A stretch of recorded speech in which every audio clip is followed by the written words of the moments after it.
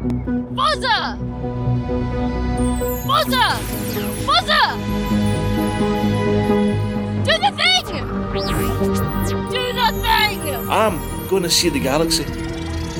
Geronimo! Ben, do you have anything to say about low sex? Nor, as everyone else likes to call it, the penis rocket. Why not? We can all give you a warm hand in your entrance. Yeah, that butt clenching really was awesome. Would be absolutely terrified of anything. Sunday, I had a good time making a 10-year-old boy cry. Have you finished playing with your bunny? Remember, this is the show where good ideas come to die. 3, 2, 1.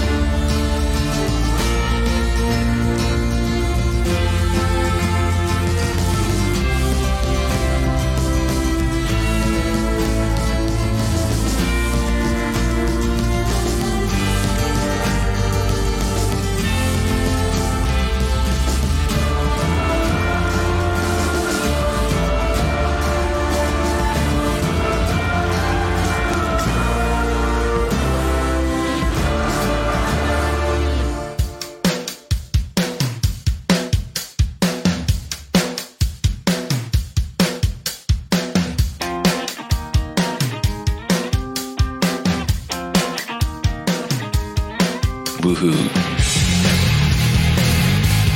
Woohoo. Woohooing again. Woohoo. Woohoo. Greetings, Commanders, and welcome to episodes 375 of Lave Radio, the show that likes to talk about the Universe Elite and the fantastic community that surrounds it. I'm your host, Commander Phoenix Defire, Chief Archivist of Lave Station, and joining me in the Orange Sidewinder bar for this episode, we have our Head of Health and Safety, Commander Edelweiss, otherwise known as Ben Moss Woodward. Ooh. Ooh, did you say ooh or woohoo? Woohoo. We also have our Inhuman Resources Director, Commander Shan. That was about the least enthusiastic woohoo I think I've ever heard. It'd be like you expecting to have, I don't know, Kylie Minogue come visit you in a hotel room, open the door, and it's the cleaner. You know, it's so yeah. Do better next week with your woohoos, please. Well, We have standards. I think we've now got an insight of what Shan's kink is. Yay! It was actually from a sitcom. I think it was. That Men behaving badly, analogy. Kylie. Yes. Right. Okay. If you say so. Sounds like a denial to me, but we'll move on. True. Ben knows it. Oh, must be true then. Unfortunately, Commander Psychic can't be with us tonight. She's a little bit poorly. So we have roped in the legend that is Commander Crash. Woo! That's enthusiasm for you. That's enthusiasm. Greetings, Commanders. Right.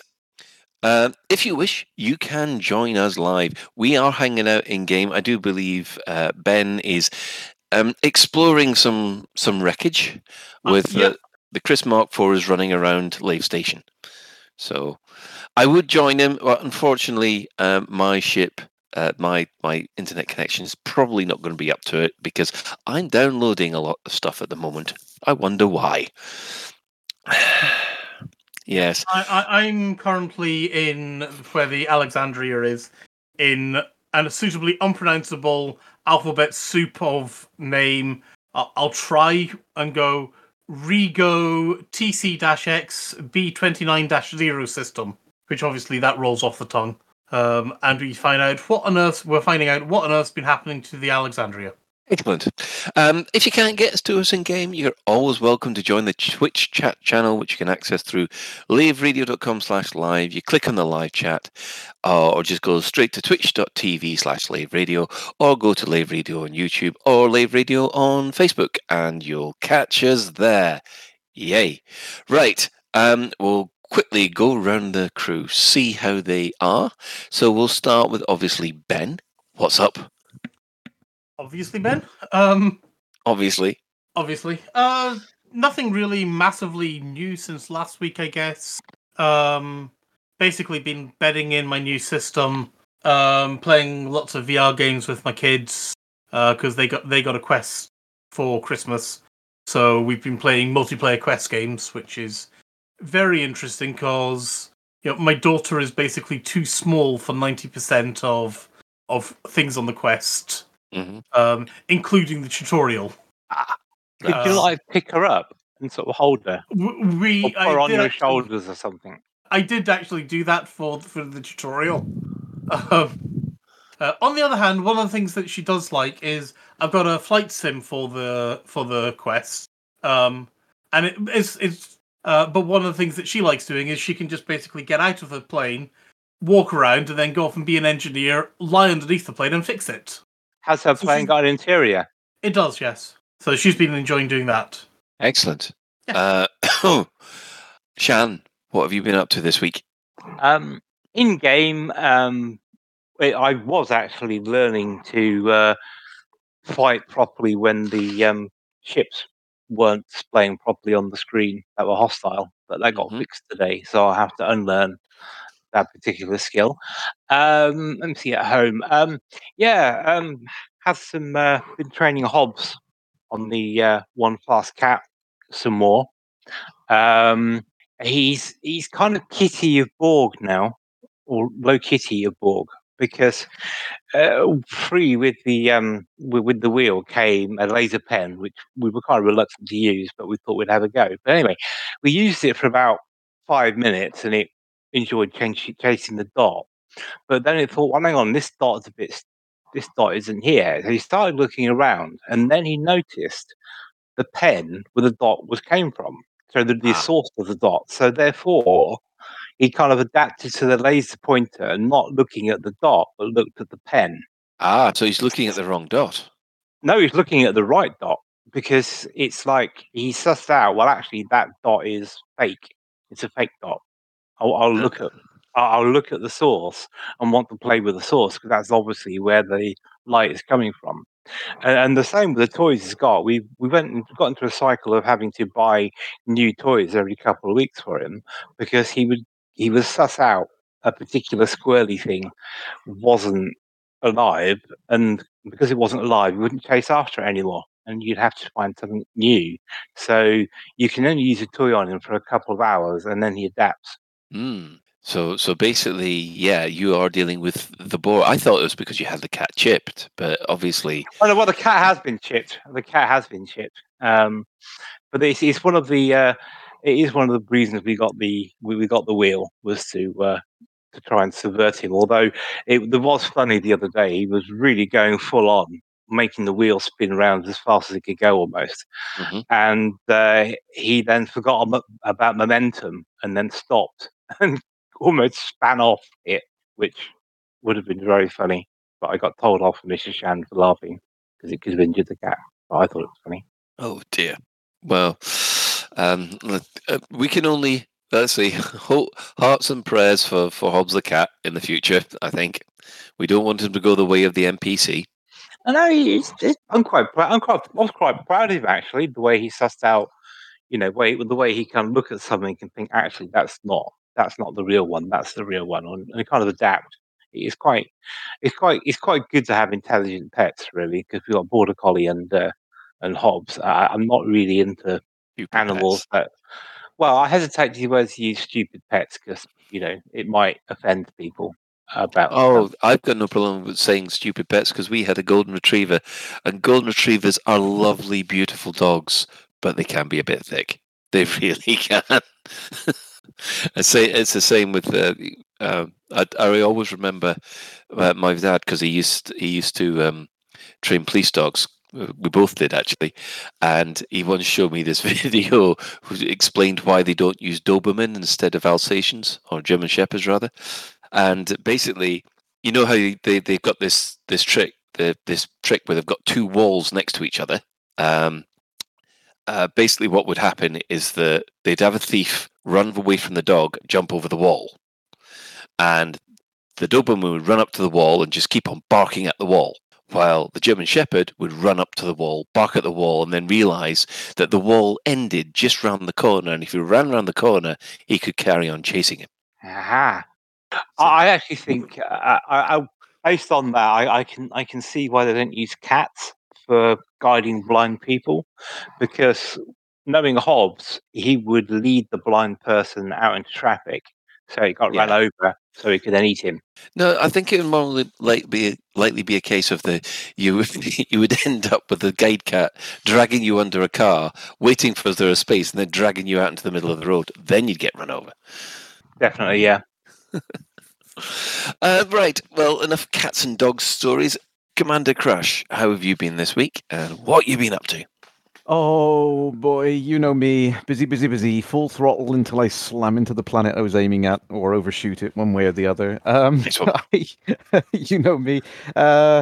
Well, last stream I finally, almost 8 months to the day since Odyssey was reached, I finally unlocked the last on-foot engineer, at least in the bubble. I haven't been out to Colonia yet, which, oh my goodness, I don't want to say the G word, but that took a lot of work to get all of the requisite materials and want to unlock it. But no, I'm kind of glad I done it. Although I was kind of sat there twiddling my thumbs after thinking, what do I do now? I've unlocked it.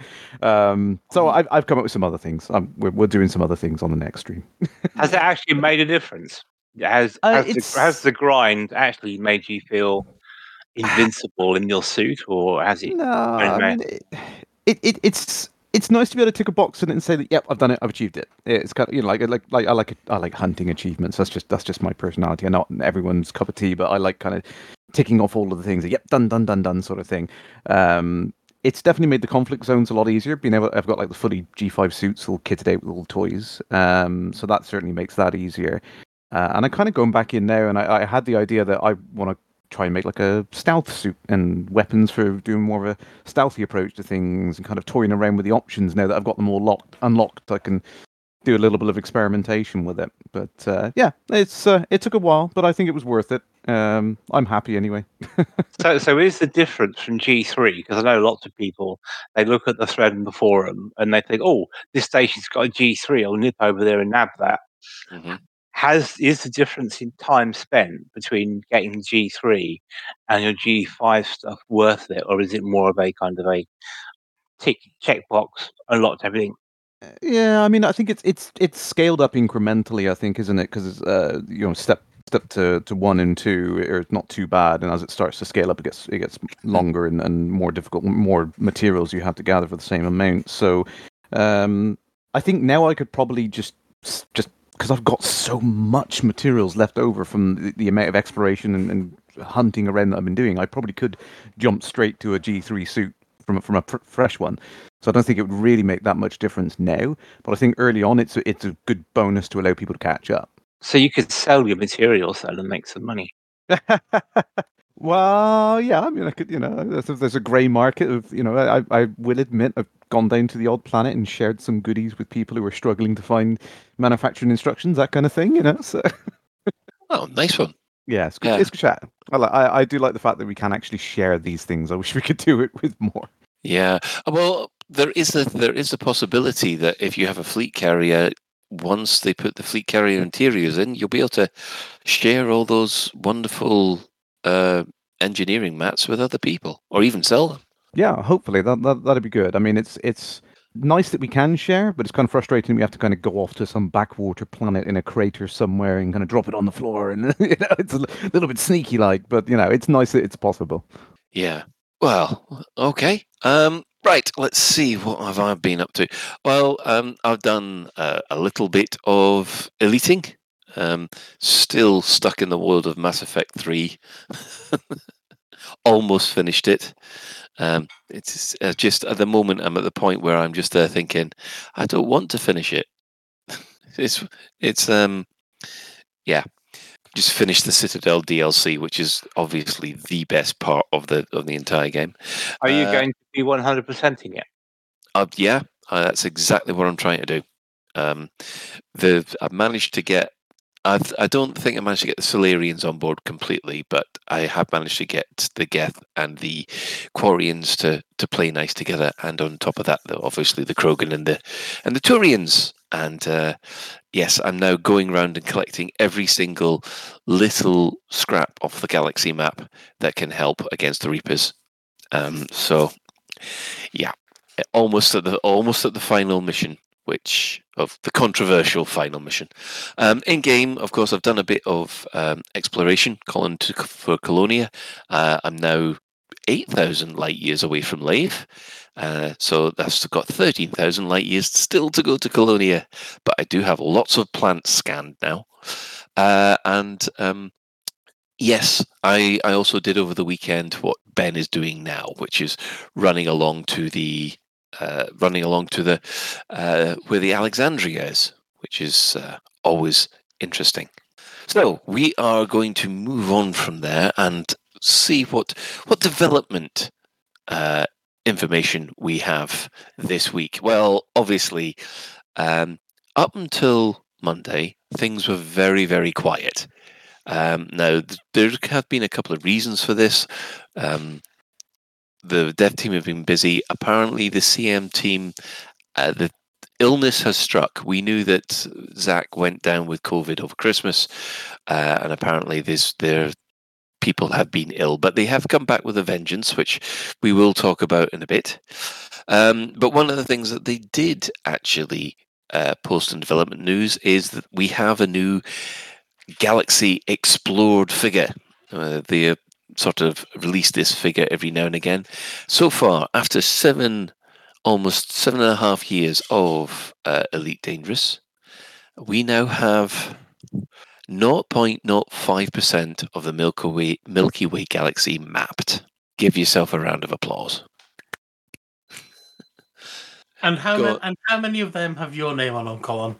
Actually, according to my stats, I've got at least 1,000. You got 1,000. How do we see how many we've actually discovered ourselves? I thought that was in the planetary. I know that one of my commanders has visited over 4,000 planets or 4,000 systems.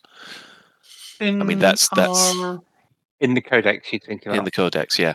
Are you thinking about the level 1 scans and level 2 scans? Is that what you're thinking about, or have they made it more meaningful now? They haven't made it more meaningful. I wish they had actually. But I do know that 0.05% of the galaxy equates to, and ready for this, 222,083,678 systems. So of the rest of it, how many do we think M-class stars are there with ice worlds? And that's it. What? Do you want us to do a guesstimate on that? Well, when I've been going back from Colonia and from Sagittarius, virtually every single star seems to be M-class, rocky planet, ice planet, M-class, rocky planet, etc. Oh, I know what you mean. Because at the moment on the trip out to Colonia that I'm doing, I'm coming across a lot of the rocky planets and ice planets and things like that. But I seem to have hit a patch just around Rahani where there seems to be a lot of ammonia worlds, and I've even come across a couple of Earth-likes. Unfortunately, someone else has scanned them first. But it seems weird where... go on, Crash. I was going to say to Sean, yeah, I think the unfortunate thing is that this is where Elite's kind of made a rod for its own back, is it's probably a very realistic interpretation of the data, but not necessarily that exciting. Yeah. When you watch things like Battlestar Galactica, which try and keep things a little bit scientifically accurate, the amount of times they come across planets where which are actually interesting, are very rare. Go on, Shan. Well, I was just thinking about, would we have preferred fewer star systems but more of them were, in quotes, more interesting? Or would we have preferred to have it like it is, more scientifically accurate, with only very, very few interesting? Oh, I know. I think I prefer it the way it is, but I'll hand over to Crash on this one. Yeah, absolutely. No, I agree, Colin. That's for me. That's one of the cornerstones of not only this game, but of where the franchise has always tried to be. It's always tried to be this huge, expansive galaxy, and David's always been really keen on keeping the scientific accuracy. So I think that absolutely has to stay the way it is. It's kind of unfortunate that the vast majority of reality is very samey. You see in a lot of other games where there's all these fantastic backdrops with like these huge nebulas and stuff, and I think it's kind of the expectation that you expect these things to always look like every episode of Star Trek is a completely unique and distinct episode, different planet, different. It all looks very, very different and wacky, but that's that's what No Man's Sky is. Yeah. Yeah, and on Star Trek, they don't actually show you all the boring planets in between the episodes, do they? That's true. Yeah. No. Ben? Yeah, I think as everyone else has been saying, for Elite, definitely keep it as real as we know it is. Now, I do think in some ways that's a shame. I think for example, as we're hypothesizing with Odyssey, the reason why we're seeing different, less exciting planets in Odyssey might be because they're actually more realistically modeled and less going off a fractal. Yeah, and it's gone. That scientific accuracy is commendable and is good, but it's also a hell of a shame. But I think Elite Dangerous it should try to go for the scientifically accurate route rather than the glorious look at all this kind of thing. If you want that, as you said, you've got Star Citizen, you've got No Man's Sky, you've got Star Trek Online, sort of. Yeah. You've got all these other games that pretend to be less sort of astronomically accurate than Elite Dangerous does. Yeah, I get where you're coming from, Sean. I was about to say about the accuracy thing. Would we? I know we're going off a bit of a tangent, but hey, would we have preferred it? Because there is a such thing as terraforming in the Elite universe. Would we have preferred it if the bubble contained more, in quotes, interesting stuff because of terraforming, and then the further out you go, the more accurate it gets? Would you prefer it that way round, or are we happy having quite a few anonymous planets in the bubble? Okay, I'll hand that over to Ben first, and then go down to Crash. No, because that's not what terraforming does. Terraforming's not going off, and you're not Slatty Bartfast re-sculpting a planet. You're terraforming the damn place. You're making it suitable for humans to live in. So you're playing around with the gas levels. I doubt you'd even be able to play around that much with the mass of the planet to make so you don't go off and have, I don't know, crazy things like human beings living on 7G worlds or sort of suitably stupid things like that. Because why would you want to live there? Because you want the race called the Squats. That's why. Controversial 44K thing. Yes. Yeah. So I think. Yeah. No, I don't. More terraformed worlds, sure, but that ain't going to make the environment more exciting to look at. Yeah, Grippy Gecko makes an interesting point. Anything terraformed is, at the moment, unlandable, so how's that more interesting? It's also true. Yeah. Sorry. I mean, I can jump in. Yeah, I can jump in. Yeah, I mean, it's a tricky one. I kind of get where Shan's coming from. In a more general sense, it's you expect there to be a lot more different, interesting things around there. Perhaps like some of the landmarks that we expect, like the Tianisa graveyard and things like that. I think the trouble is for anything where it becomes a single, one-off, unique location, which is interesting to visit, it's a heck of a lot of dev work for something with not a great deal of gameplay associated with it. Not whereas they've made this huge playground for us to go and do stuff in, and there's a lot of varied things that they can put into that environment, but they have to generalize. They can't make specific events. Yeah. Right. Well, okay. Final comment then, Shan. Well, I was about to say, I'm just sort of devil's advocating, really. You devil advocating? Never. Yeah, I never do that on this show. Yeah, I was just sort of kicking the question around, really, just to kind of provoke the thought process. But I'm sure we'll come on to that again sometime. Yeah. Yeah. You could open up a whole load Ice of planet full of worms. Yes, and I must admit I have been on some sandy planets, and I'm there thinking, what really needs this planet needs is a worm to jump over you, or those kind of things. The thing is, they need to add, I think, a little bit more interaction on some of the the planets further out. You know, whether or not that's being able to do something extra with plants or harvesting plants or something like that. Just it needs a little bit more. But at the moment, I'm actually still fine just scanning the buggers for the moment. Right. Well, as mentioned earlier, the CMs have been very, very quiet over the last couple of weeks. But then on Monday, we finally got something from Sally, which surprised us. And as everyone is probably aware, Update 10 has dropped. Now, we're going to go into this with into a little bit more detail later on.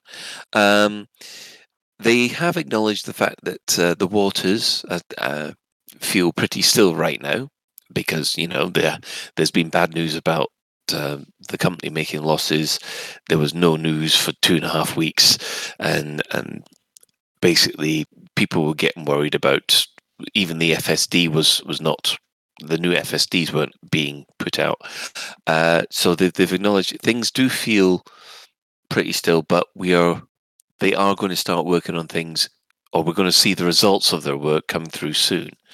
And Update 10 itself, there does seem, I think a highlight is there has been a couple of little issues with limpets and things like that that people have discovered during today. We do know that at least a couple of issues have already been fixed by server-side hot patches. So it goes to show that they're turning around and turning these things around quite quickly. Shan?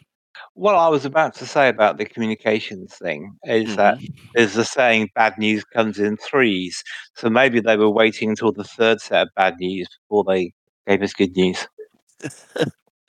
Yeah, I see what you mean. I mean, I must admit, as anybody who's probably seen my posts on the forum and on Facebook, I was getting a little bit worried because it seemed to me it was coming like a perfect storm when they were playing things like the SOE MMO shutdown playbook, which is not a nice place to be.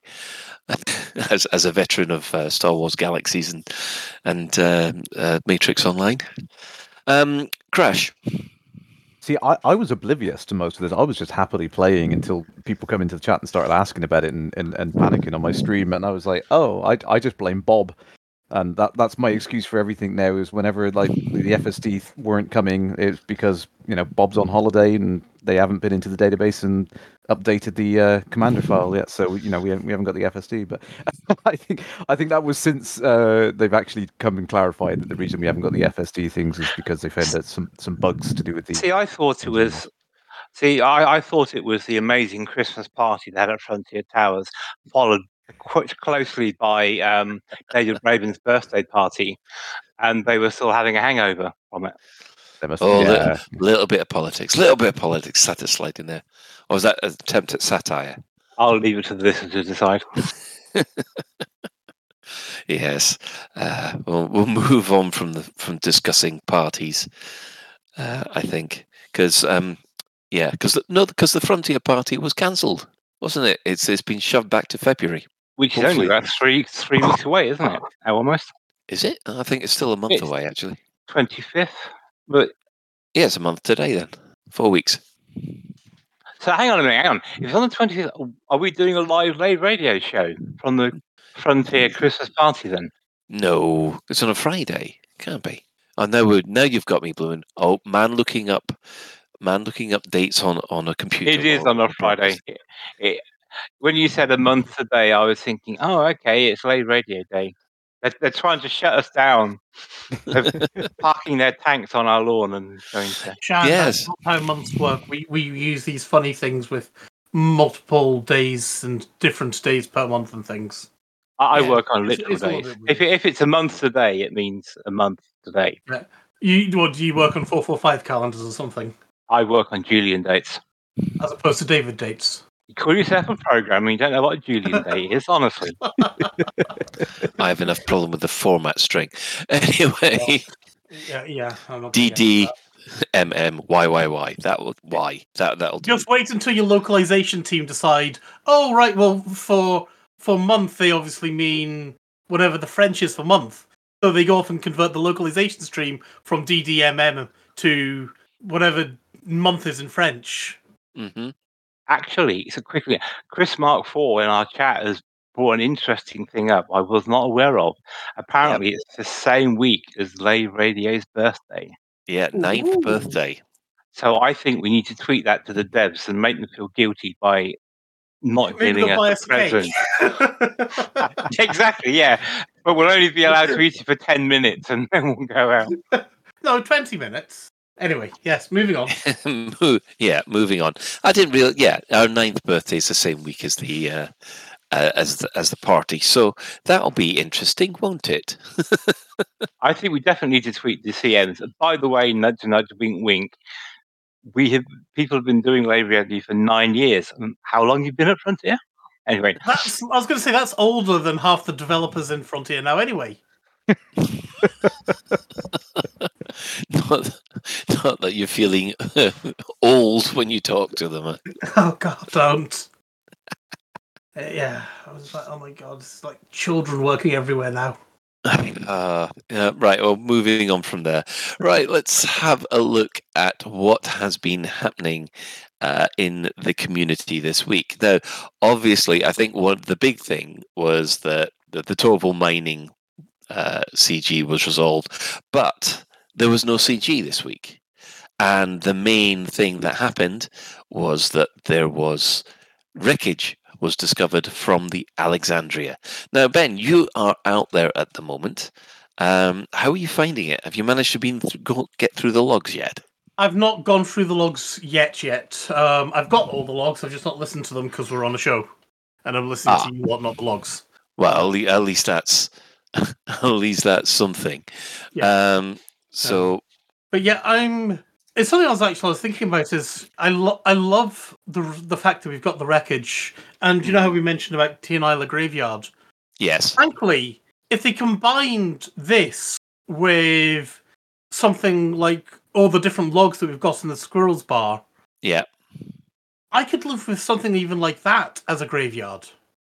Yeah, You know, I mean, give us a whole lot of wrecked ships, wrecked big things, a bunch of log files. Call it the Tianila Graveyard. You don't have to make assets. I'd be all right with that. Yeah, I mean, mind you, we have been also asking for the training. What do you call it? The training installation, just to have one of those put about in the system with the rings, so people can race around the rings. And that'd be fun too. Yeah, it does seem that these things are quite low on the priority scale, when actually it would be. It feels like low-hanging fruit to me. Maybe they just need to push around to get it. Mm-hmm. In other news, on the 20th of January 3308, questions are now being asked about the missing Emperor. The Emperor has not been seen in public for almost a year now.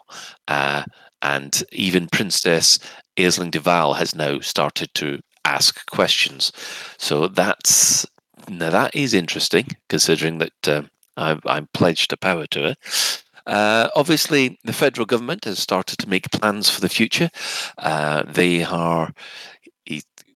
President Zachary Hudson has now delivered a speech to the Congress on maintaining security for the Federation of the coming years, which probably means ramping up more on the spying on his own citizens thing. So, not really. That didn't. What's that, Crash? The Emperor is too busy running this The Raspberry Raspberry Pi Pi Foundation. Foundation. Yeah, that's like, Yeah, that's probably why. Oh, I thought you were talking about David. Sorry. Yeah. There we go. And just Yes. to stop everyone from moaning, yes, Colin does know Aisling is pronounced Ashling. Yes, that's the one. Yeah. Just before everybody starts kicking off again. So obviously on the 22nd, they acknowledged the fact that the Alexandria has been discovered. And finally, on the 24th, now this is quite interesting. We know that the Sirius Corporation has now worked its way into the Alliance.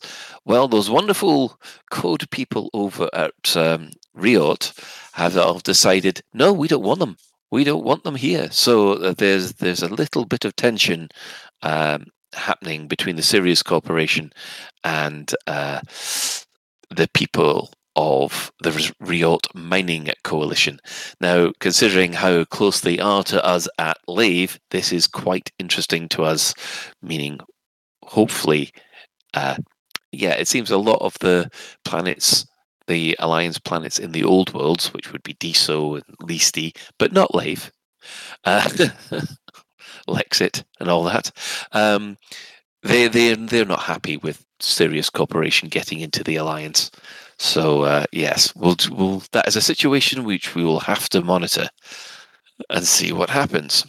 So there we have it. Now, what is this about a ghost of Captain Morales? So our very own, I believe it was Alec Turner, went off, and obviously we've got the wreckage of the Alexandria in orbit around AB2. Well, in the first moon of that, Alec basically went off and found a human a human thing which was moving pretty damn fast, yet could never be found, and it just looked like it was like a scanning thing that was basically moving. I suspect it's probably a bug, but it still looked quite funny. Oh right, okay. So we got a little link to a video on that. If everybody wants to see the video evidence, yeah, it's just him chasing. It's just him chasing the thing, but we can play it in the background while we're talking. Now, okay, I'm going to put a little spoiler warning up here. I think about the Alexandria. If you don't want to find out what happened to the Alexandria, then block your ears. Shout la la la la, the usual stuff. Now, what has happened to the Alexandria? It seems that it wasn't lost to Thargoids as everybody thought, and also it does seem that first of all the ship was sabotaged, and then apparently it was rescued by people from the Witch, or rescued by mercenaries sent by the Witch. The mercenaries attempted to rescue people and then spaced them in a very Expanse type way. They took all the Guardian artifacts, leaving the poor crew of the Alexandria marooned, and the remaining crew tried to jump the ship back just using whatever they had left, and it exploded on jump, which, so close but no cigar. And that is what we know happened to the Alexandria. So all this threatening stuff Aegis about the Thargoids got them was all wrong. And we don't know whether or not the Witch has all the Thargoid stuff, or whether or not, the Guardian stuff, or whether or not Salvation was involved in stealing the Guardian stuff. So I think a really nice little wrinkle here. Shan? When I discovered it and read through it, my immediate kind of Shanish reaction was they've run out of things to do with Alexandria, so we'll just make something up that kind of kills all the speculation dead. It's not, I don't know, it leaves me a bit cold, like the explanation you gave, to be fair. It was a bit like a meh. I felt they could have done more with it, but that's just me. Well, it does make me feel that Aegis was shut down unfairly. Maybe that's what they want you to think. But maybe that's what they want you to think so they don't want to think. Someone pass around the tinfoil hats. So, I mean, I actually quite like this little one. Crash, I take it, judging by the fact that you've got your fingers in your ears, you you don't know this one. I'm a little out of the loop on it. I mean, I don't mind hearing about it because, to be honest, there's so much going on. I don't have the time to kind of get involved in all of the stories. It is a shame that I can't, but it is. I don't mind hearing about it after the fact. It's still interesting. So. Yeah, I mean, I must admit, it was quite interesting to fly through those logs and uncover the story. I did notice there was no voice acting on this one. It seems to be. Yes, there is. I'm listening to audio logs just now. Are you? Oh, because when I listened, Did you have your speakers up, Colin? I'm sure I did. Certainly 1 out of 6 has it. Let's go and have a look at others. Yeah. 2 does, 3 does, 4 does, 5 does. And you're hearing voice work. Yes, and sound effects and things. Right. Yeah. I recorded a whole load of Top Shift stuff for it, and I couldn't hear it at all. So that's bizarre. Yes. So yes, that's where we are. It's now a big question of, well, who is the witch? I've got no idea who this witch character is. And then second, were those Guardian artifacts immediately handed over to Salvation for his anti-Thargoid weapon? Those are the big 2 questions I've got left for this. And of course, poor Aegis, who I think unfairly shut down. So yeah, it's a Thargoid situation. We'll have to see how the Thargoids react to the present circumstances. So I think it's humans being shitty to humans. Use that 11. Yeah, it is a bit. You do have to quote Ripley in Aliens. I don't know which species is worse. You don't see them frigging each other over a percentage. Yep. There's an indictment of human nature right there. Anyway, shall we move on? Oh, I like this. Glueby has now started putting hashtag Aegis was framed. I think from now on, every time someone talks to Frontier on Twitter, put the hashtag Aegis was framed. Right. I think it's time for that time of week again. Store alert!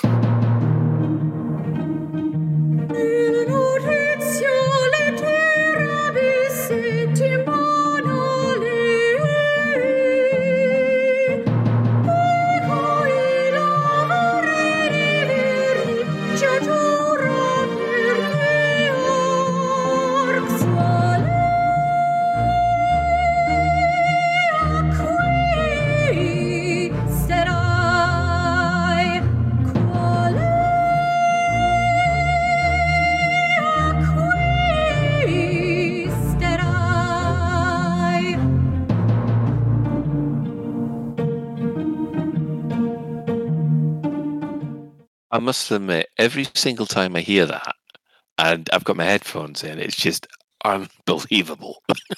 Great. Love it. Yeah. Anyway, if you are a fan of the Python, there are new ship skins in there for you. You have a yellow and black bumblebee style one, turbulent orange and white, turbulent blue and grey. We've got turbulent purple and white, turbulent white and red, and finally turbulent blue and yellow.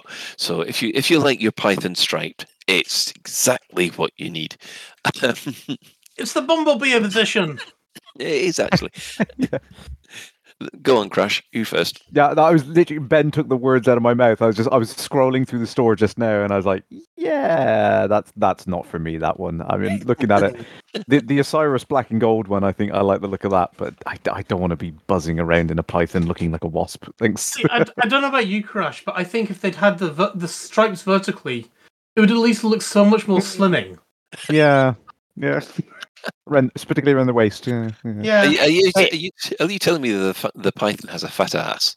A serious question about that: is it a blue Python or is it a gold Python? Oh. A gold python with black stripes or a blue stripes. Yeah, the last one, the blue-yellow one. Is it blue with yellow stripes or yellow with blue stripes? And answers on a postcode.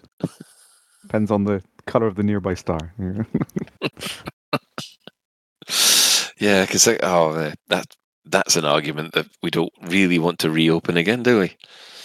Yeah, that was one of the reasons why I was getting panicked, because I didn't think that they'd actually released any cosmetics. And one of the first things that you get worried about a game going into maintenance mode is the fact they don't put anything in the store anymore. But it turns out they did, but they just didn't tell anybody.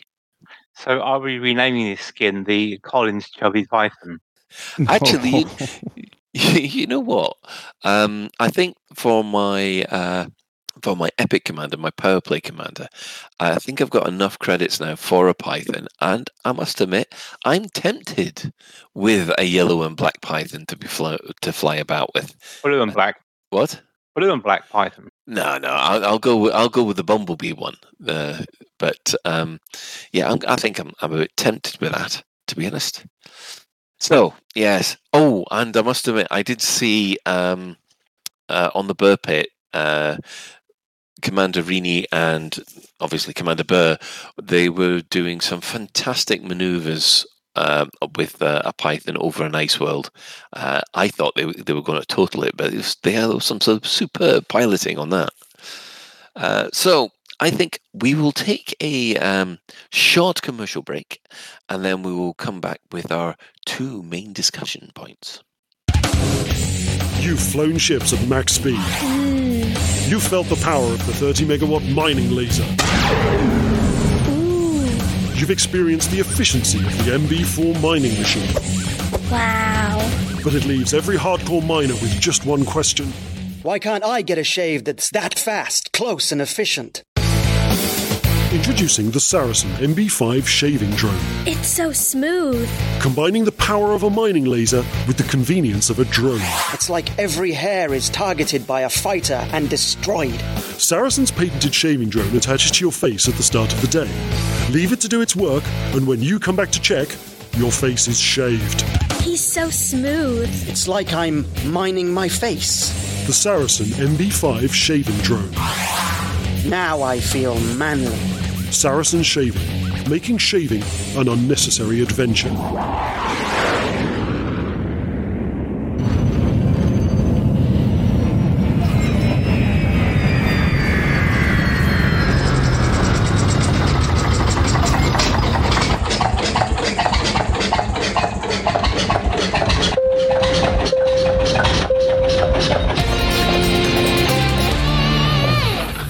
This is a public service announcement from the Fuel Rats.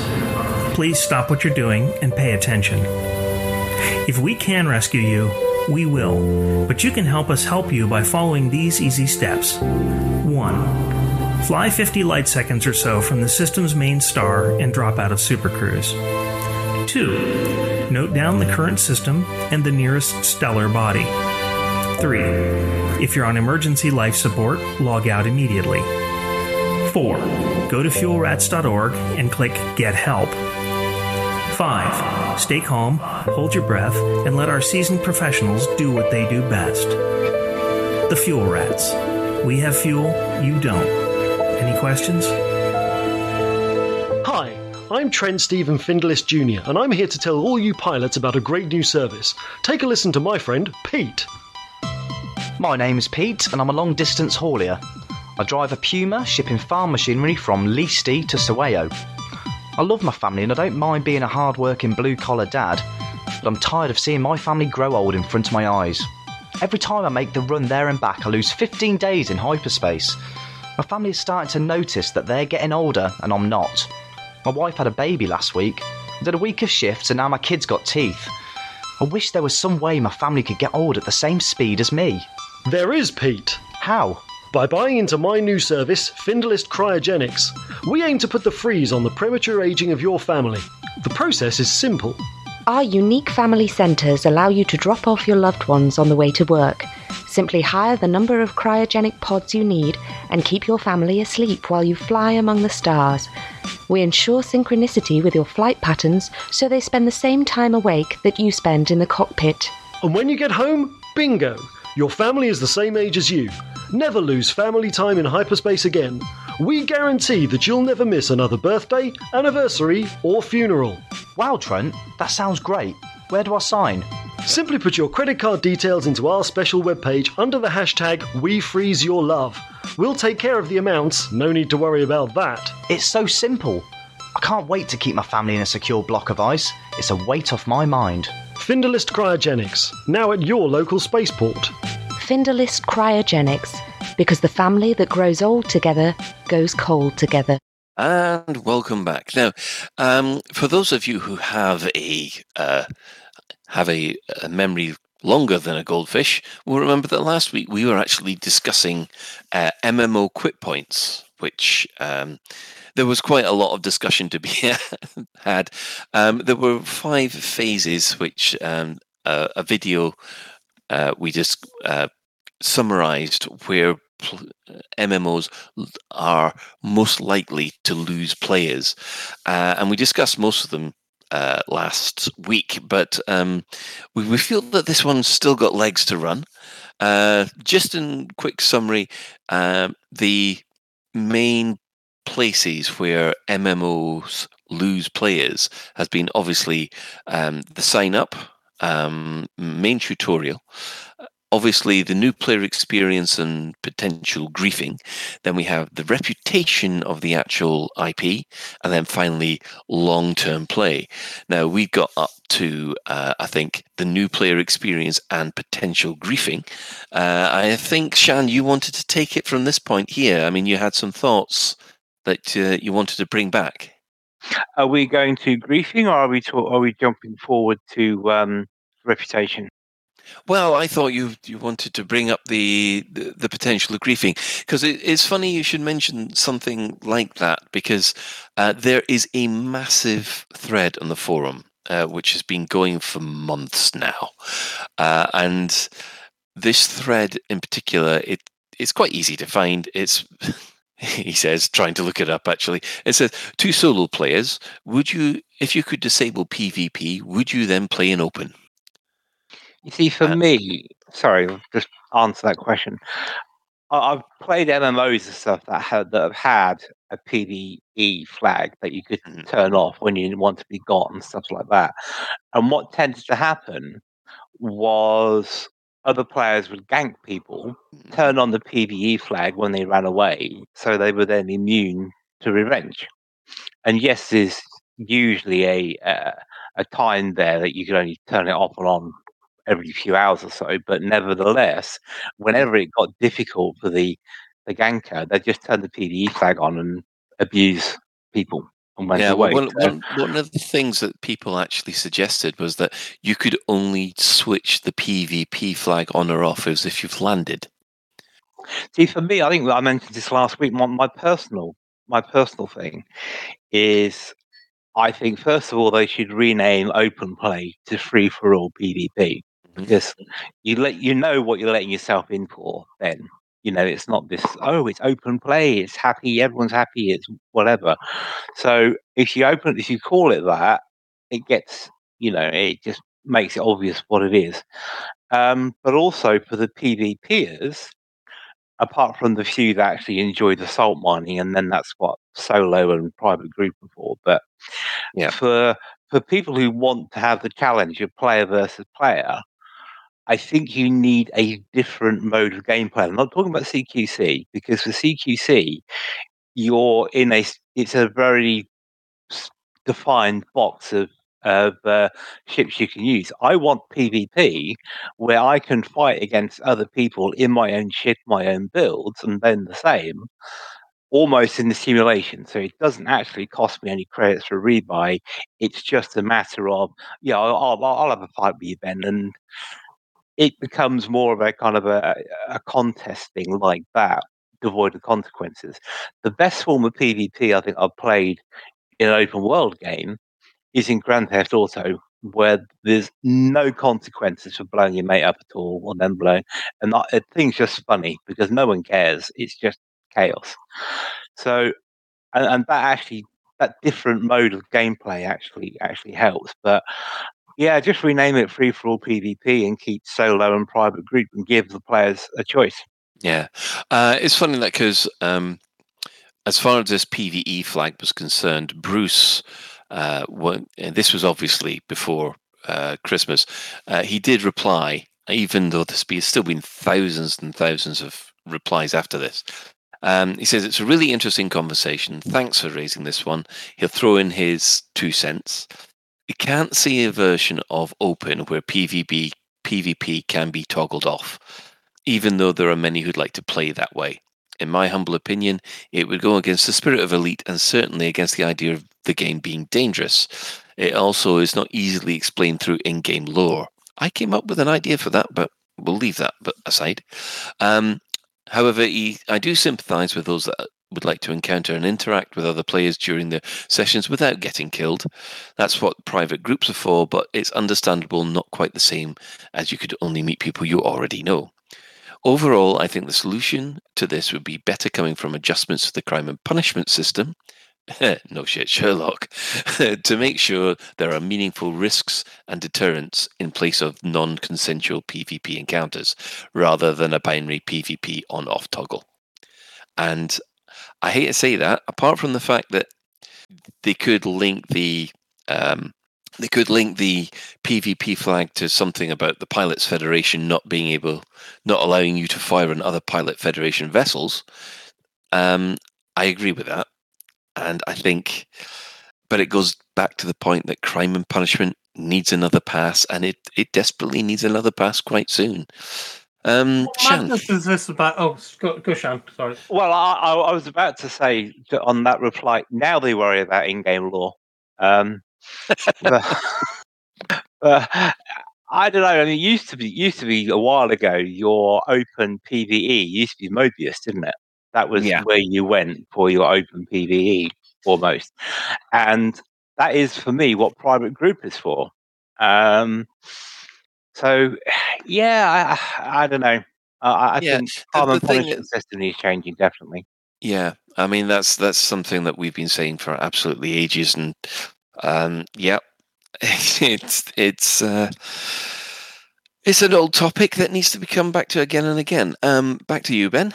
Yeah, I just, the Pilots Federation interfering with systems on our ships, they would never do that.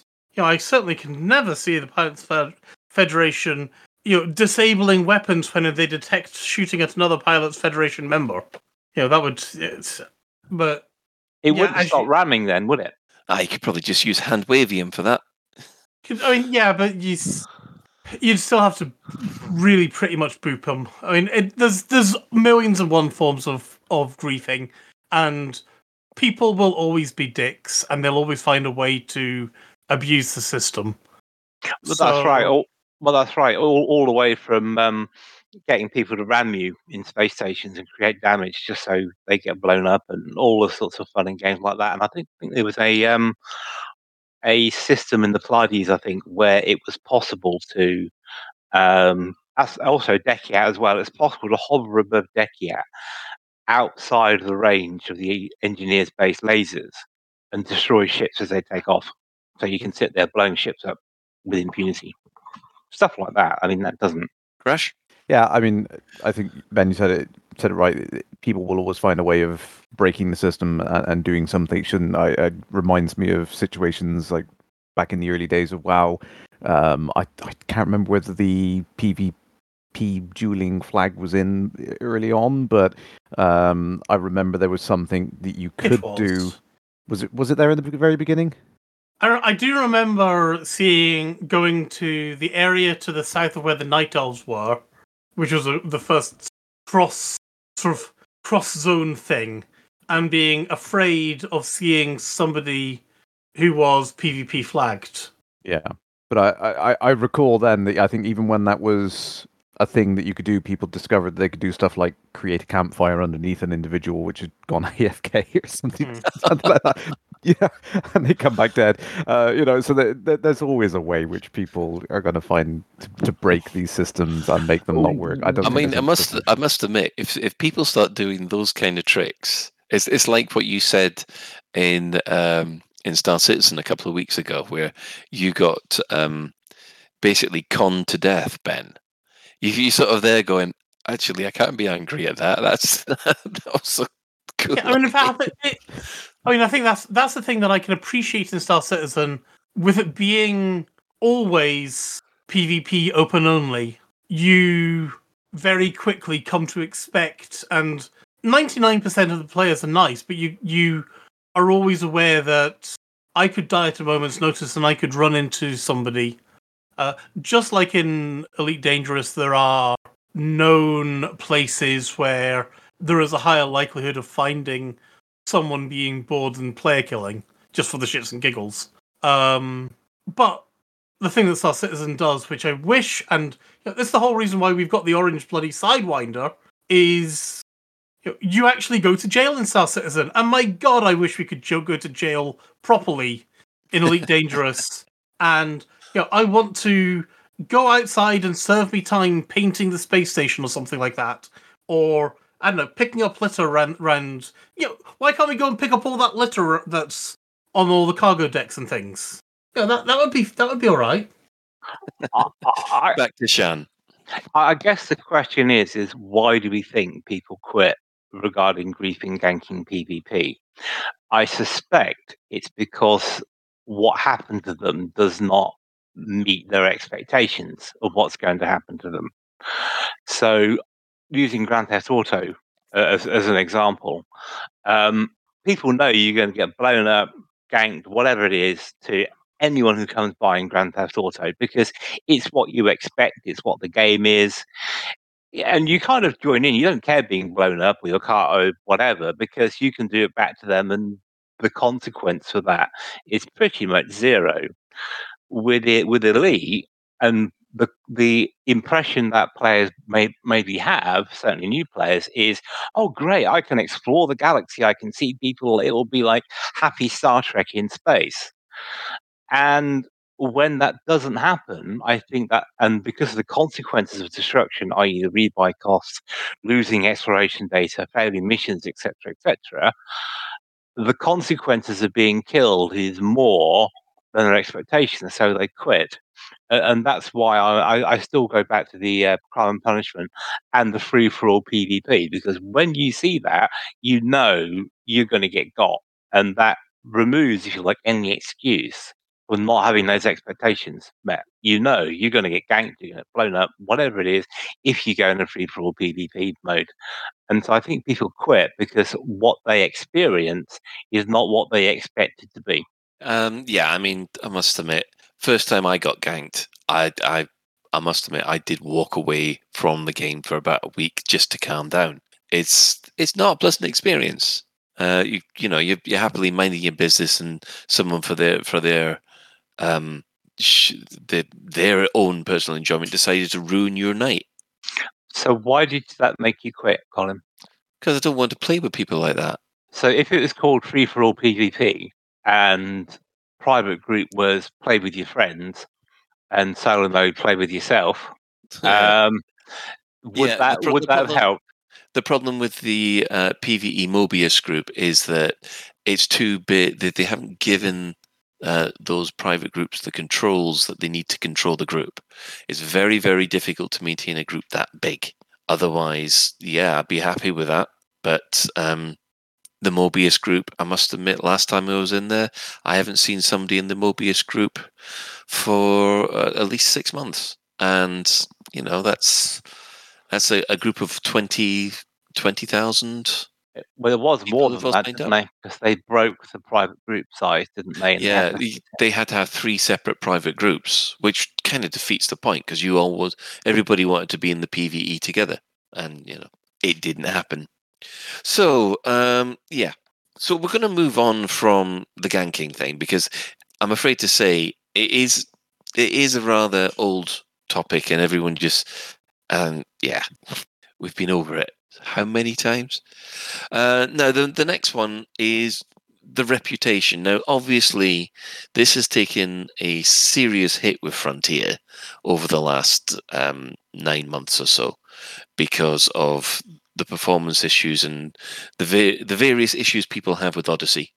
Now, the main point of reputation is that people have heard about, your game and what has happened to your game. And because of what's happened to your game, they're not wanting to sign up any. They either quit or people don't even join.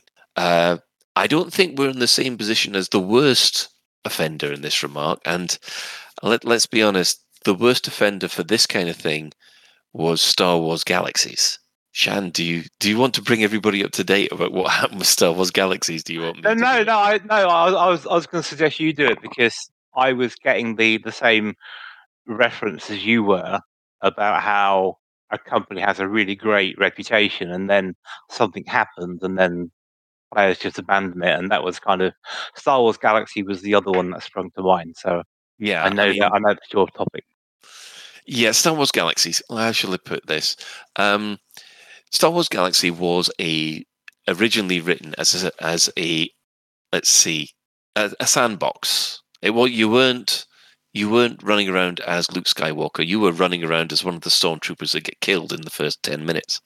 And for people who wanted to live in the galaxy, it was absolutely fine because you were part of a living, breathing ecosystem, and the fact that because of the time period it was set out, Jedi were very rare. The problem was people wanted to become Jedi, and apparently that's one of the things that caused a lot of problems. However, when World of Warcraft came out, it did huge numbers. I mean, let's just say enormous numbers, and there are people at LucasArts and Sony went, we have Star Wars. Why isn't our game as good as this? Why aren't people playing this game? And they came to the conclusion that they'd got it all wrong, and they decided to completely rewrite everything that everybody liked about Star Wars Galaxies. And then they just foisted it on people with 3 weeks' notice. And it destroyed Sony Online Entertainment's reputation practically overnight, where we had a game which had 600,000 players in it to less than 60,000 players in approximately 4 months. And in my opinion, SOE never really recovered from it, because whenever someone said, we've got a new game, who's it by? SOE? Oh, won't bother then. And yes, it was the new game experience, which came out 3 weeks after a patch called The Trials of Obi-Wan, which was really, really good. And then all of a sudden, you just lost everything which you thought was important. They had classes just went. All this fantastic interactive player economy ripped up, thrown away, and it was replaced basically by a quested system, which was basically shoot, loot, get more stuff, repeat. And that's probably the worst case of reputation destroying a company, and it's well known. So Shan, off you go. You first, and then Crash. Okay. I was going to talk about the reputation, because I mean, last week I quite rightly got called out on not knowing anything about Blizzard's latest shenanigans, and so I did some reading round. Mm-hmm. And I won't go there, but yeah, it's pretty horrible. Well, I don't follow the game. I only follow the game news of games I actually play. I don't play any Blizzard games. So anyway, so my question is regarding that. Knowing what I know now, what we know now about Blizzard, does their out of game behaviour, or alleged out of game behaviour, shall we say, does their alleged out of game behaviour, does that put you off buying or continuing to play another Blizzard game because of it? And relaying this back to Elite, and this is for individuals to add, and it's probably not even in the same league table, but it's the same sort of thing. Does what appears to be some of Frontier's recent actions, does that put you off in buying another Frontier game because of the way they've behaved out of game? And I'm not asking questions for now, I'm just asking for people to think about it, but I'm thinking more out of game now, not game design, which is what the Star Wars Galaxies was. Right. Crash, you said you've stopped playing WoW. Was that because of the reputation? No, I mean, I kind of got to the point where it wasn't the same game it started with anymore. You know, and I think this speaks to a wider problem in the whole industry is that these companies seem to be trying to make games which are big, profitable, money churning machines rather than things that players actually want. And going back to the point that you were saying there, I'm not as familiar with what happened with the Star Wars games, but it does sound a lot like the problem is every player wants to be their own hero in their own single player narrative effectively, but kind of also want that experience of being in MMO. So you've got that social interaction, and it's the two ideas just clash so terribly that a lot of these games developers just can't find a way of making that work. And that sounds very much like what the problem was there, that they made a game one way and then tried to make it the way which people wanted and failed both ways. Well, no, with Star Wars Galaxies, it was actually doing decent numbers for the time. And then WoW comes along with a different way of playing. And I think it destroyed then everybody went to this. There was an awful lot before. There was an awful lot of sandbox games, and then all of a sudden, WoW came along, changed everything, and all of a sudden everything went to theme park, if you like, because there's these two MMO play styles, which is sandbox, which is like Elite, where basically you go out, you explore, you do your own things, and then you got theme park where there are certain quests and lots of quest givers and all those kind of things. I mean, because of the Blizzard scandal, I've now uninstalled Overwatch because I just can't be bothered dealing with. Well, to be honest, what I've played of Overwatch was pretty toxic anyway, so I just went, no. That's kind of the reasoning behind myself. I mean, I just kind of got to the point where I was pretty much bored with a lot of the games they were making anyway, and just like the decisions they were making with things. It just they were responsible for Diablo, weren't they? Yeah, I tried to go on Diablo like about a year back, thinking, oh, I'll give it a go, I'll see what it's like now, and I couldn't restore my account, and I'm thinking, well, that's just awful. Like the customer service was just not there, and I think I don't really want to support a thing like that, you know. Yeah, actually, that was one of the other points which we'll probably come back to at a later point. Ben, what was that about buying other FD games? I mean, I know, before a lot of the things they've done in Elite Dangerous, I would basically buy any Frontier game because it was a Frontier game. Whereas now I'm very much evaluating. I'm not going to not buy a Frontier game because it's a Frontier game. But I'm going to evaluate everything on its own merit rather than just blindly buy it. Yeah, I'll probably agree. I mean, I have not bought Planet Coaster or Zoo Tycoon or any of the other Planet ones. Coaster and I have Planet Zoo because I find them a lot of fun and I like that management style of game. Mm-hmm. But even then, I've still not sunk the hundreds of hours into them as I've sunk into, say, RimWorld or something like that. Yeah.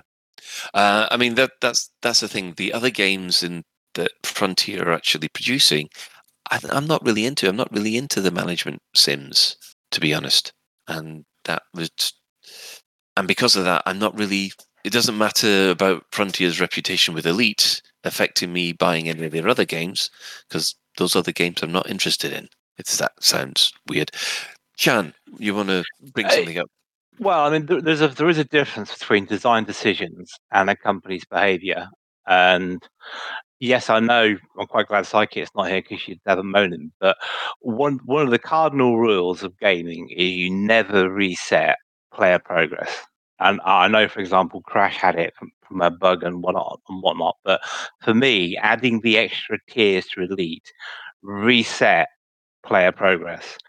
And it was seems like well today because I was chatting to one of my Guild Wars 2 friends yesterday, and because there's a Guild Wars 2 expansion due out any time now, and I said, "Oh, do you know when the expansion is?" And they said, "Oh, they're going to announce the release date on the 1st of February." And the whole thing was, "Oh, we're going to release the game in February," but they've never committed to a release date yet because he wasn't ready to have a release date there. So they're holding off telling people when it's going to be out to make sure it's right. And I know we keep going on the same thing, but Frontier just don't seem to learn the lessons from the past. They just sort of think, "Oh yeah, okay, we've got this whole bunch of fans who'll forgive anything we do and everything we say, and it'll all be hunky dory." And for me personally, I'm not going to buy another Frontier game because of the way I perceive they have acted corporately. All right, Crash, on to what you wanted to talk about. Yeah. So, like Shan said about the ranks there. See, I don't see that the same way. I mean, for the additional ranks, I see that just like in World of Warcraft where they increase the level cap. You know, for me, it's not a biggie, and I understand it. You know, it obviously it is important to you, but I don't think it's as much a bigger deal. I mean, I've seen things where they've totally broken stuff, and it has made it really frustrating. Like I said, I've experienced bugs that happen, but for the ranks, definitely, I just see that as that's just adding an additional target to aim for. Yeah, we'll talk about this offline, Crash, because elite means highest possible, and you can't keep adding highest possible. Anyway. Well, they didn't do it in WoW either. They squeezed the level cap down at some point.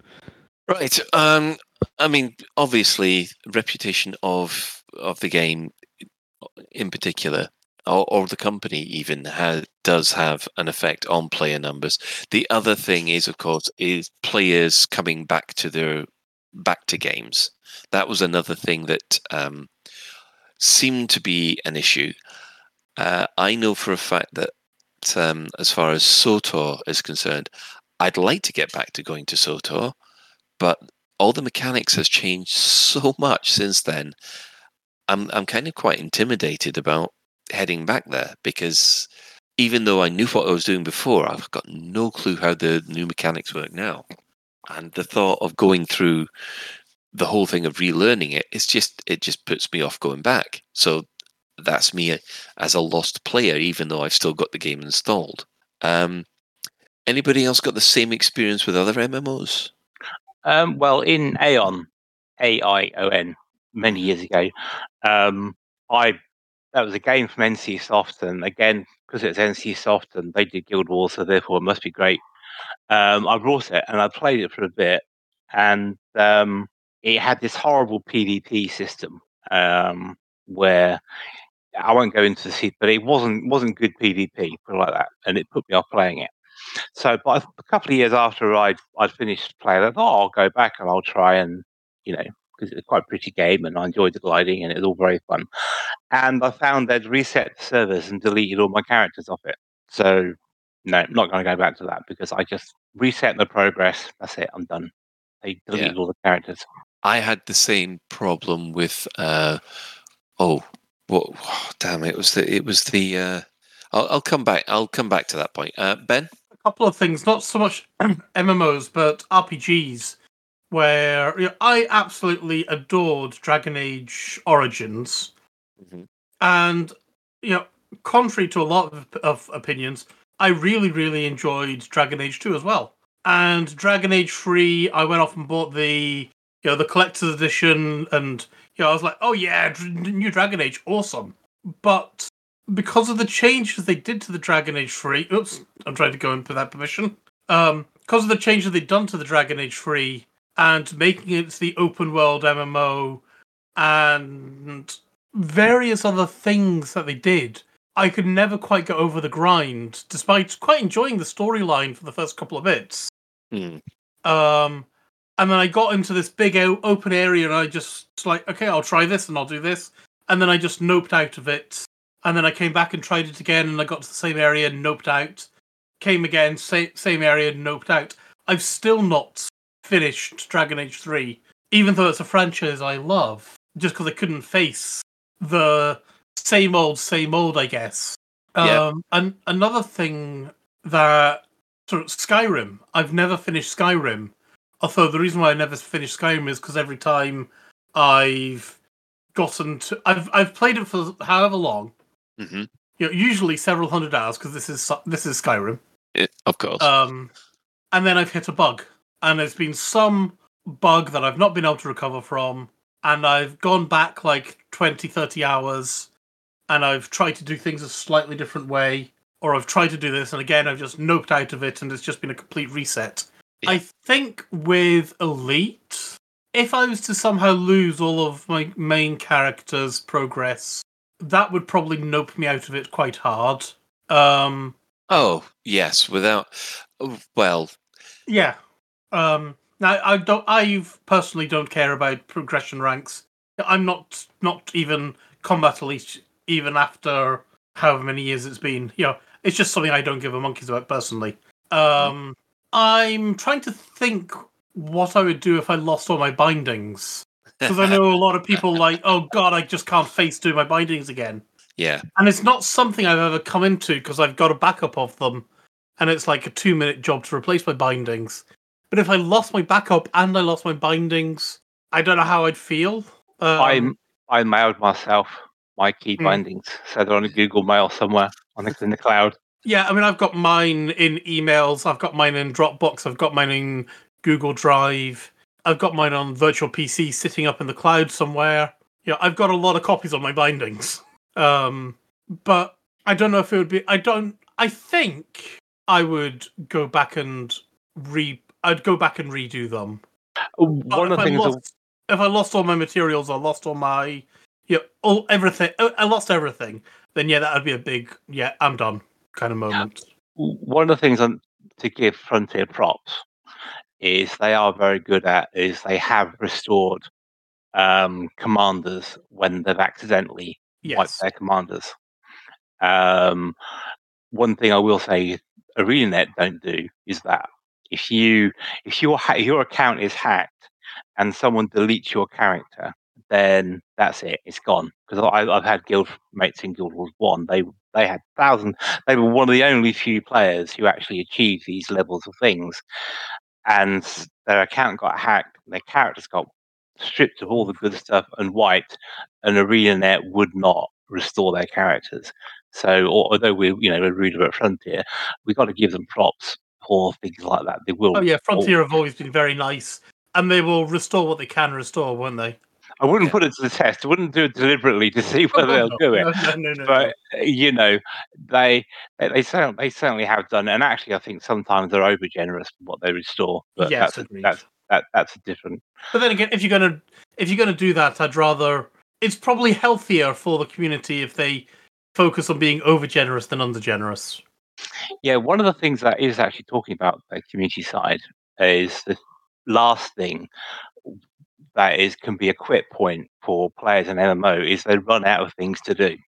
They had that been there, done that, and they kind of feel an obligation to keep playing and eventually it's sort of things, well, I haven't got any more to do, I'll stop playing, which again is a healthy thing. There's no such thing as a forever game. So yeah, I thought we'd move on to that topic because Colin's moaning at me now because I've changed topics and he didn't know. Yeah. So, running out of things to do.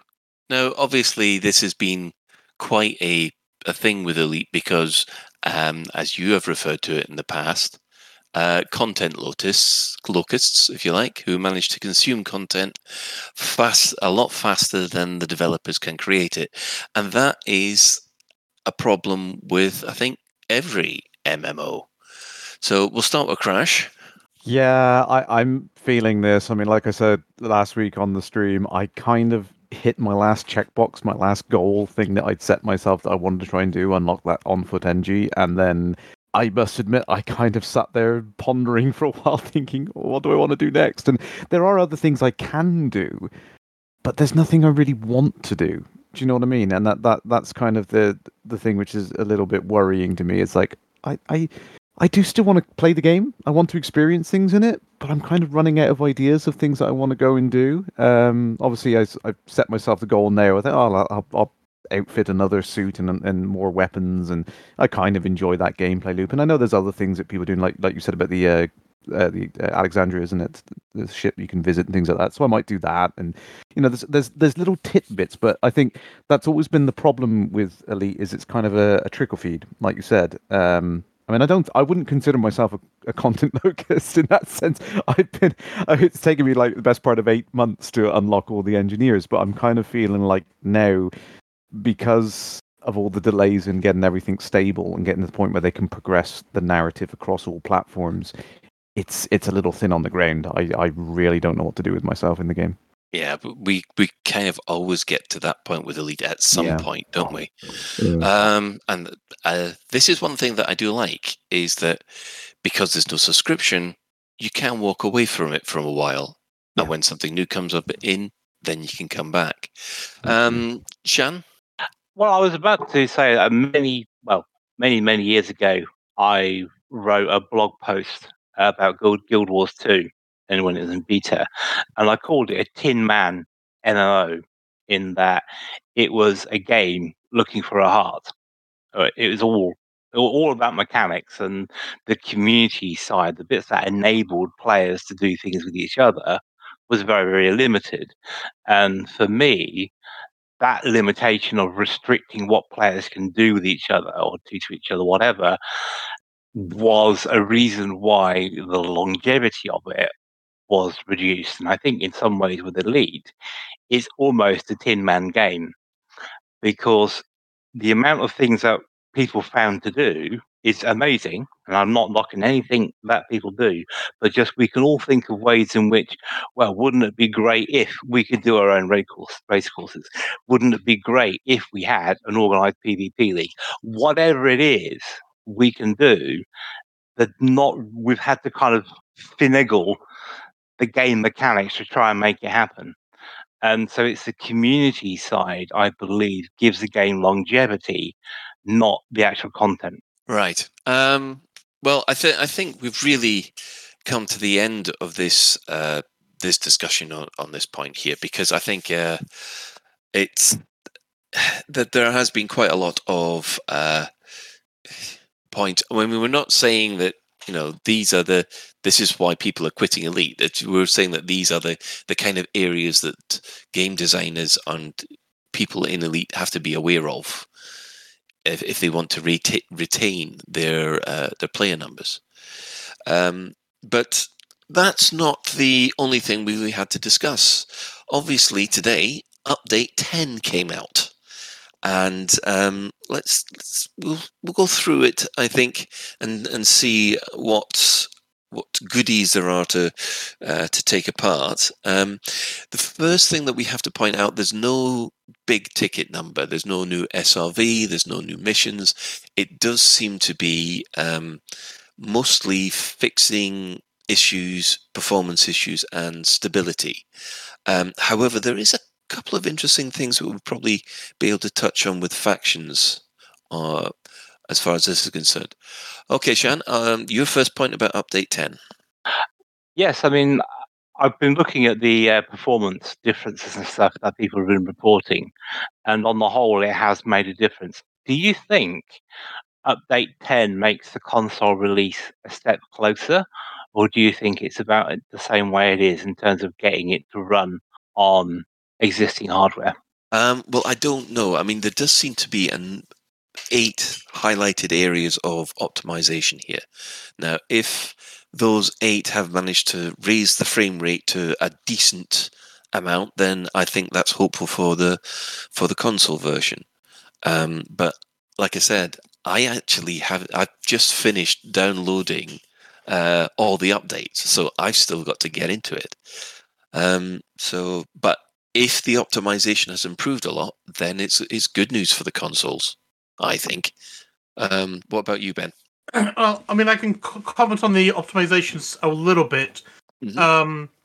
Last week I occasionally was dipping down to 30, 40 FPS. Yeah. And so far, everywhere today, I've been hard locked at 60, which is my monitor refresh. Oh, that's good. So you haven't had a single slowdown. I've been hard locked, though 99% of today has been, obviously, it's been in space. But even when I was running around Brett High, I was still at 60. I'm about to go and try a combat zone just now, so I'll see how this goes, and I'll let you know about that. I think my favorite thing though from the patch notes was that there was an issue when running with cutting tools was fixed, and I just love the fact that they're fixing these animations essentially. But I just loved Sally's comment with that, which was, you running with cutting tools was fixed, although our mothers still advised against it. Bruce did them. Bruce did the show notes this time. Oh, was that Bruce? Okay, it sounds like a Sally thing as well. It does sound like a Sally thing, but yeah. So, and also we got an update from Commander Terakov from the Fuel Rats. The Navlog bug has been stated as being fixed, but it's not. Right.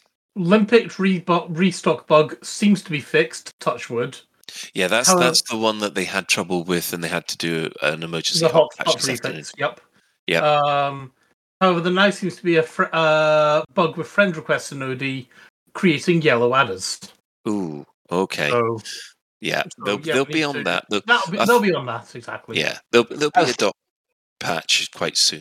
That's a double problem for you, isn't it, Colin? Not only is it creating adders, it's creating yellow adders.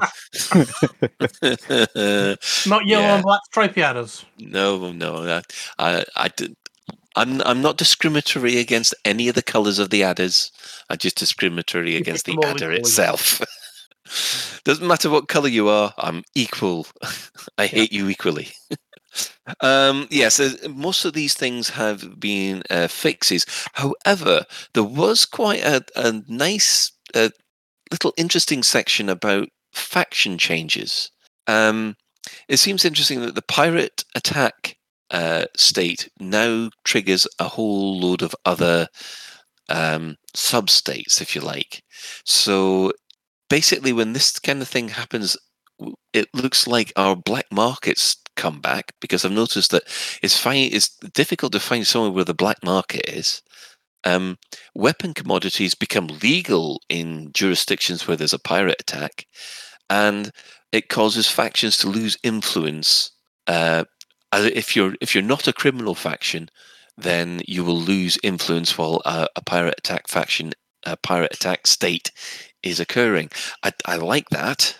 And also, it does seem that they're trying to resolve the issue about the anarchies disappearing, because they can now support a faction by buying commodities from it, which means that if you can now support an anarchy faction or anarchy systems by buying stuff from them, and the more expensive stuff and the more that you buy, the better it helps that faction.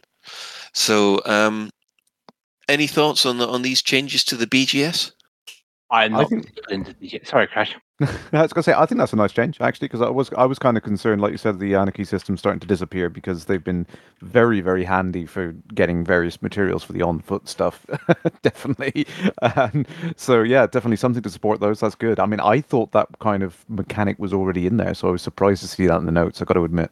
Yeah, and of course the big one, which I think affected the majority of people, which was the fact that you didn't know whether ships were hostile or not. That has now been fixed completely. So there's not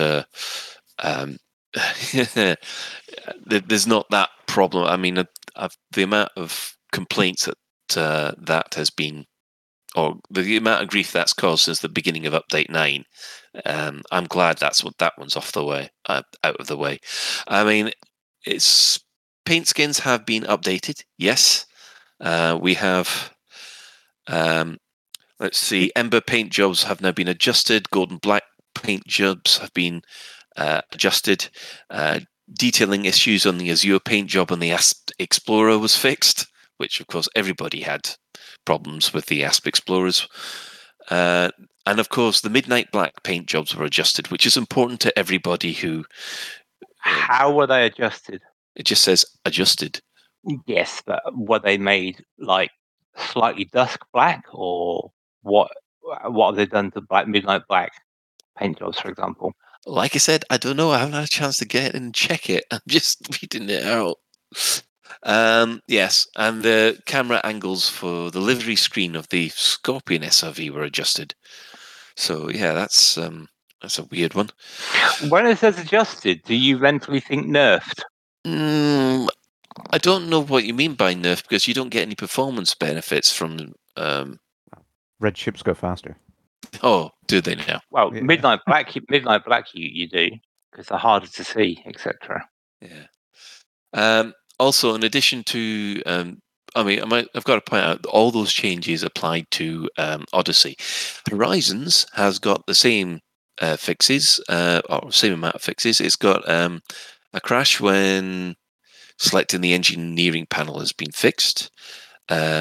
You can now enter HIP 54530. Deposit fragments no longer get stuck inside asteroids. That was annoying. Yes, there are damage values and thermal conduits and crashes during the tutorial. So it's not just it's not just Odyssey that are getting these fixes. So, that is it for Update 10. And I think for a quick catch-up patch, I think it was needed. But I think a lot of people are just holding out for Update 11 and the new content that comes with it. I don't think anybody was expecting anything major for this, were they? Shan? No, I wasn't. It's a solid update in that it does what updates usually do, which is fix stuff. Or it fixes more stuff than it breaks, which is a good thing. I'm just giving a note of caution regarding Update 11. Is lots of people looking forward to it as if it will be the great white hope panacea of everything. I personally would reset your expectations to Update 11. I'm sure it'll be nice and carry you into areas. It'll be good to walk around a couple of times, but I would personally keep my expectations on the ground for Update 11. Crash. Shan, are you trying to say it's not going to be the Jesus patch? Surely the Jesus. It's not even going to be the Elon Musk patch. So yeah.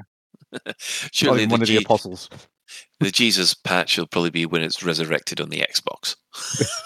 That's the Lazarus patch, isn't it? Well, they both come back to life, don't they? You could go. But anyway, we'll move on from there. We haven't got much in the way of community corner today. Can someone tell me about this Frameshift Tesla activated comment? Yeah, I saw this on the Burpit video the other day, and it's something that came in with the Christmas update for Tesla cars, in that you can now play any MP3 through the speakers. And if you have a piece of software called X-Lights, what you can do is you can program any part of the car, so the lights, the indicators, the charging flap, the windows, the front boot, and any part of the car that opens and closes, you can program it in to act in time with the music that the car then plays. And Commander Halo Jones got the X-Lights app and put the Frameshift drive countdown and sound to this X-Lights and saved it as a file and loaded it on board his Tesla. And the Tesla does a complete light show mimicking a Frameshift drive booting up and activating. So it's completely pointless, but it's really fun. Thought of that. I love this. Someone wants you to have the Discovery Scanner honk on your Tesla as a honk. Well, you can actually do that. You can, because you can put an MP3 and you can make your horn sound like it. So you can literally honk people with the Discovery sound. Oh, I want the sound of a Reaper. Well, the other thing you can do then, you can then have your car play a almost like a Darth Vader style of whatever you say into it from the external speaker in the car, so you can tell people to get away from the car and whatever like that. So yeah, it's all sort of stuff. No, I wouldn't have a clown horn personally. If I did it, I'd have a TIE fighter sound so I just come past. Anyway, so yeah. Fair enough. Right. Well, moving on. I guess. Well, this isn't actually an interesting question that was posed to us while this was carrying on. We'd like people to take a guess at the various alignments, the D&D alignments of the members of the crew. And if you're unaware of what a D&D alignment is, there's 9 of them. They start off at lawful good, then you have neutral good, then you have chaotic good, then you have lawful neutral, true neutral, and chaotic neutral. And then finally, and I suppose these are going to be popular, you have lawful evil, neutral evil, and chaotic evil. And Shan was wondering which one of those he fits. And feel free to pass that out to the rest of the team as well. Well, at least we've moved on from Teletubbies. Yes, we have. Yes, we have. And yeah, we'll just... I want to see what Psychot says. Right, anyway, I think we will call it a night unless anybody has any other business that they want to bring up. I would actually very quickly like to thank Commander the Highwake, who went off and made an absolutely epic sticker for our Discord server. He's the one I've been playing on stream. It's just his art style, and it's just a commander waving, and it's just like, oh, that's so epic, and I just love it. So thank you very much. Right, well, we have actually had an email. We have actually had an email from Commander Ethan Cassini, who has sent us basically an essay, and we really, really appreciate the essay. There were some quite interesting facts that he's put in here about suggestions that he would like for Elite. And what I'm going to do is actually, we're going to take a couple of those and we will probably put them into next week's show, where, you know, these suggestions could be discussed at length. But I'd just like to say thanks for the email, and we are very glad that you're enjoying listening to us when you're out walking the dog. Any other dog walkers out there who listen to us, feel free to say hello. Although Shan would probably want to know what make of dog that you actually walk. Yeah, totally, yeah. And do you walk on a wheel? So let's do some shout outs then.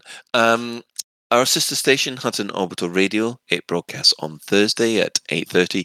You can tune in at twitch.tv Hutton Orbital Truckers, or if you just want the audio, then go to radio.forthemug.com. The discerning commander that likes a bit of CQC action, check out the CQC Discord at discord.me/Elite Dangerous CQC. And if you're on there, please help Commander Chig by fighting him at CQC, because he's still trying to get CQC Elite. So anything to help our friend over at the Loose Screws podcast. We're also giving shout-outs to the following Elite Dangerous podcasts.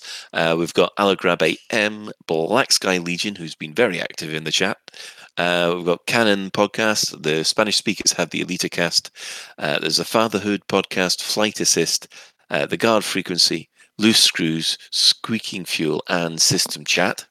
For those that want a literary discussion about sci-fi and fantasy books, then you can subscribe to the Data Slate podcast, which is created by Station Commander Alan Stroud. Now, following this, we have the latest Galnet News Digest, as provided by Commander Witherspoon and Commander Beetlejude. And thanks to all those who've chipped in on the Twitch chat and the in-game commanders who have annoyed Ben. How many of you annoyed so far? It's been Miggles and I. He came out and picked me up from the Alexandria in his on his fleet carrier, and we're now going off and doing a combat zone. So in the combat zone, I'm not in the 60s, but oh my god, there's loads of people there. I haven't got any guns. I'm still hovering over 40 FPS in the CZ, so not 60, but can't complain. Yeah. Is it a lot better than the performance you were getting before? I think so, but I don't know so. Yeah. That's one thing that I do is I always, when one of these updates come down, I always check. And plus also you're streaming at the same time, so... Oh, yeah. Yeah, that's going to take a couple of frames, I think. Anyway, so I think that wraps it up.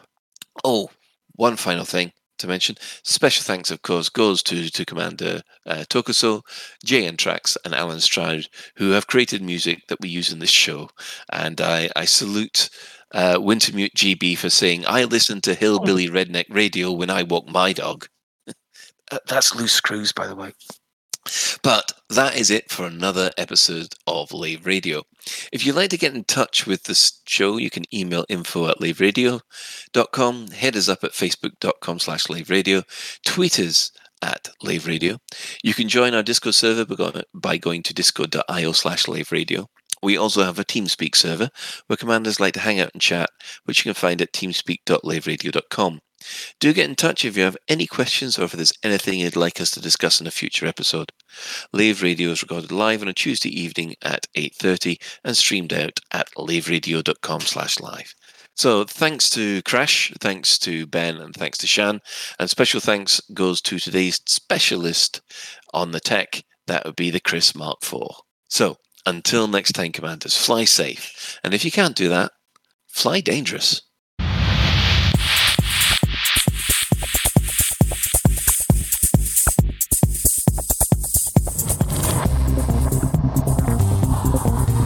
Is your life like this? Sounds like someone having an orange inserted.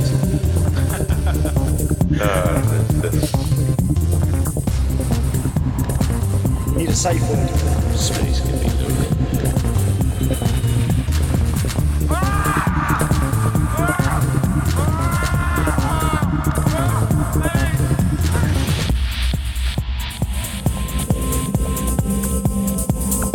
I'm going to see the galaxy.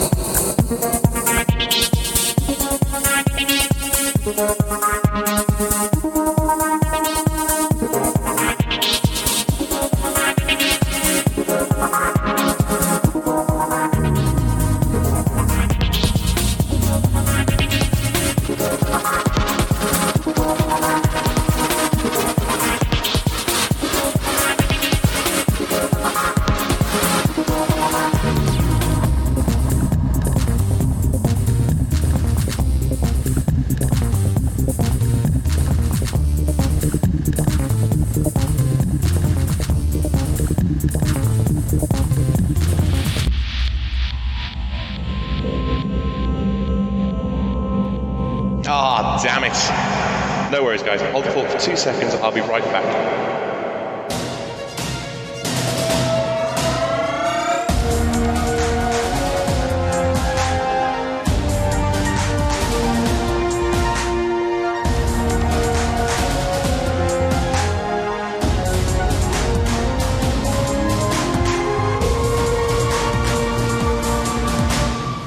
Galnet News Digest, 25th of January 3308.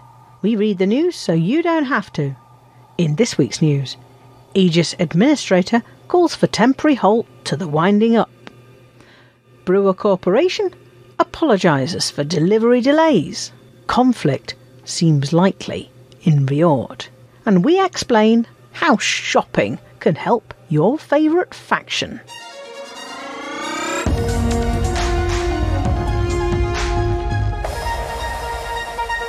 Aegis Chief Administrator Carter Armstrong has called for the Anti-Thargoid Agency to remain operational while the facts surrounding the loss of the megaship Alexandria are investigated. Initial theories that the megaship had been intercepted by Thargoids appear to have been disproven by recent discoveries. The wreck of the Alexandria was found in the Rigo TT-X B29-0 system on Friday, and a number of files have been salvaged from the voice recorders. There are rumours that the megaship may have been sabotaged and the cargo, consisting of 400,000 tons of Guardian technology, removed. It appears that there were no survivors from the crew, and the suggestion is that the pirates may have slaughtered them. The sabotage and theft of the cargo is alleged to have been carried out by someone known as the Witch, in order to have a means of attracting Thargoids to star systems at will.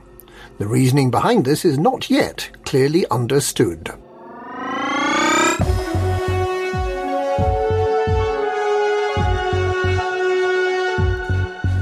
The Brewer Corporation has apologised for the ongoing delays in issuing the Frameshift Drive reward for the top 75% of contributors to Part 3 of the Colonia Bridge initiative. They have now sourced enough of the 3A, 4A and 6A double-engineered drives, but a defect in manufacturing means that when the drives are allocated to commanders later this week, experimental effects cannot be applied. Brewer is working with Brandon, Farseer and Martuk to come up with a solution and expects to be able to supply a remotely applied firmware upgrade in a few weeks' time to allow the desirable deep charge, thermal spread and mass manager effects to be applied to these modules. The 6 new starports that were built as a result of Phase 3 of the initiative will be deployed to their new locations on Thursday. Meanwhile, Core Dynamics subsidiary Vodal has also had to apologise after a botched firmware upgrade meant that SRV cargo scoops are now only able to scoop one item before having to be reset. A fix is being worked upon, but in the meantime, commanders are advised not to drop priceless Guardian relics for a photo shoot at Mitran Hollow because they almost certainly won't be able to scoop them up again afterwards.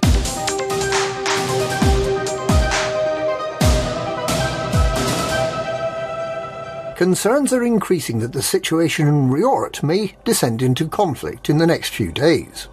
Citizens there, unhappy with Prime Minister Maan's pact with the Sirius Corporation, have been blockading the Sirius megaship Chariot of Rhea as a protest against the occupation of old world systems by the corporate navy.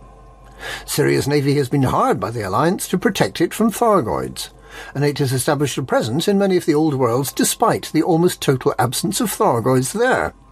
The places the Alliance has been experiencing trouble with Thargoids are in the Muscadark region and the Witchhead Nebula, places where the Thargoids inhabited long before the Alliance moved in to take the meta-alloys.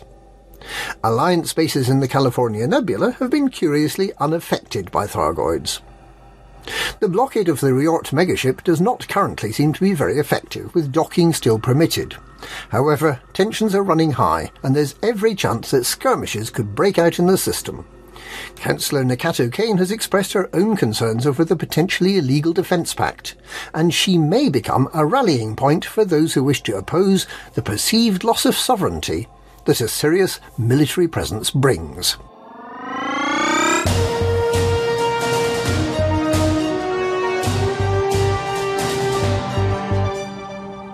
Minor factions can look forward to a bit of retail therapy from today, as purchases from their commodity market will help the owning faction's influence in the system.